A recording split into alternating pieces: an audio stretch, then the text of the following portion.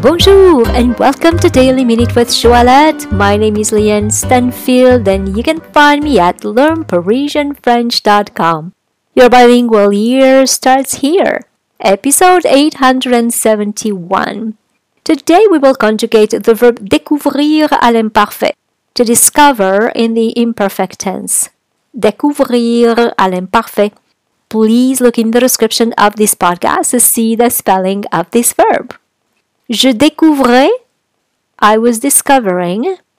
Tu découvrais, you were discovering. Il découvrait, he was discovering. Elle découvrait, she was discovering. Nous découvrions, we were discovering. Vous découvriez, you were discovering. Ils découvraient, they were discovering masculine. Elles découvraient, they were discovering feminine. Je découvrais, tu découvrais, il découvrait, elle découvrait. Nous découvrions, vous découvriez, il découvrait, elle découvrait. And now it is your turn to post for me your questions, your comments, or a sentence using the verb découvrir à l'imparfait.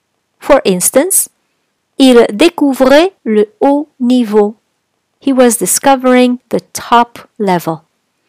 So if you like this podcast, please give it 5 stars and share it with your friends. And if you'd like to receive my free French crash course and news about my next French immersion retreat in Paris, please come on over to learnparisianfrench.com and subscribe to the newsletter.